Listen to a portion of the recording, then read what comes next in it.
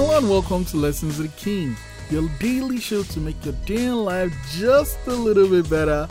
Today's lesson 248, install redundancies and have a plan A and a B and a C. At least have a plan B and C. At least have a plan B. Because no matter how great things are, there's a chance it's going to break. There's a chance things are not going to go exactly the way you're planning. Things can fall by the wayside. I'm going to tell you a story. A couple of years ago, I made a film called Round the Lovers. I love it. It's kind of my calling card now. But on the day of the shoot, we had this uniform for the lead character to wear. But we had to keep the buttons separate from the outfit because it was dry cleaned. Right, and you don't want to put the buttons in the dry cleaner because it will mess up the shine. Anyway, on the day of the shoot, we get to the location, everything is ready, camera is set. Actors in like, oh wait, where's the buttons? Where are the buttons?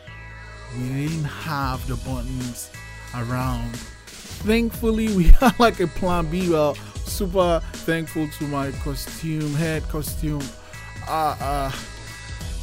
of the costume department, because man, they came in and just created like a button, but everything went well. Thankfully, we got the actual button in time for the next scene. Here's the thing, if we didn't have that backup, things might go south. And like, I could give you so many examples of redundancies we had for Round the Lovers that came in handy. So when you're doing something, have that backup, because you don't know what might happen. Life happens, especially when you least expect it. So install redundancies. Today's lesson 248. What redundancies do you have in your current projects? I'll talk about that later. Lesson 248. Install redundancies.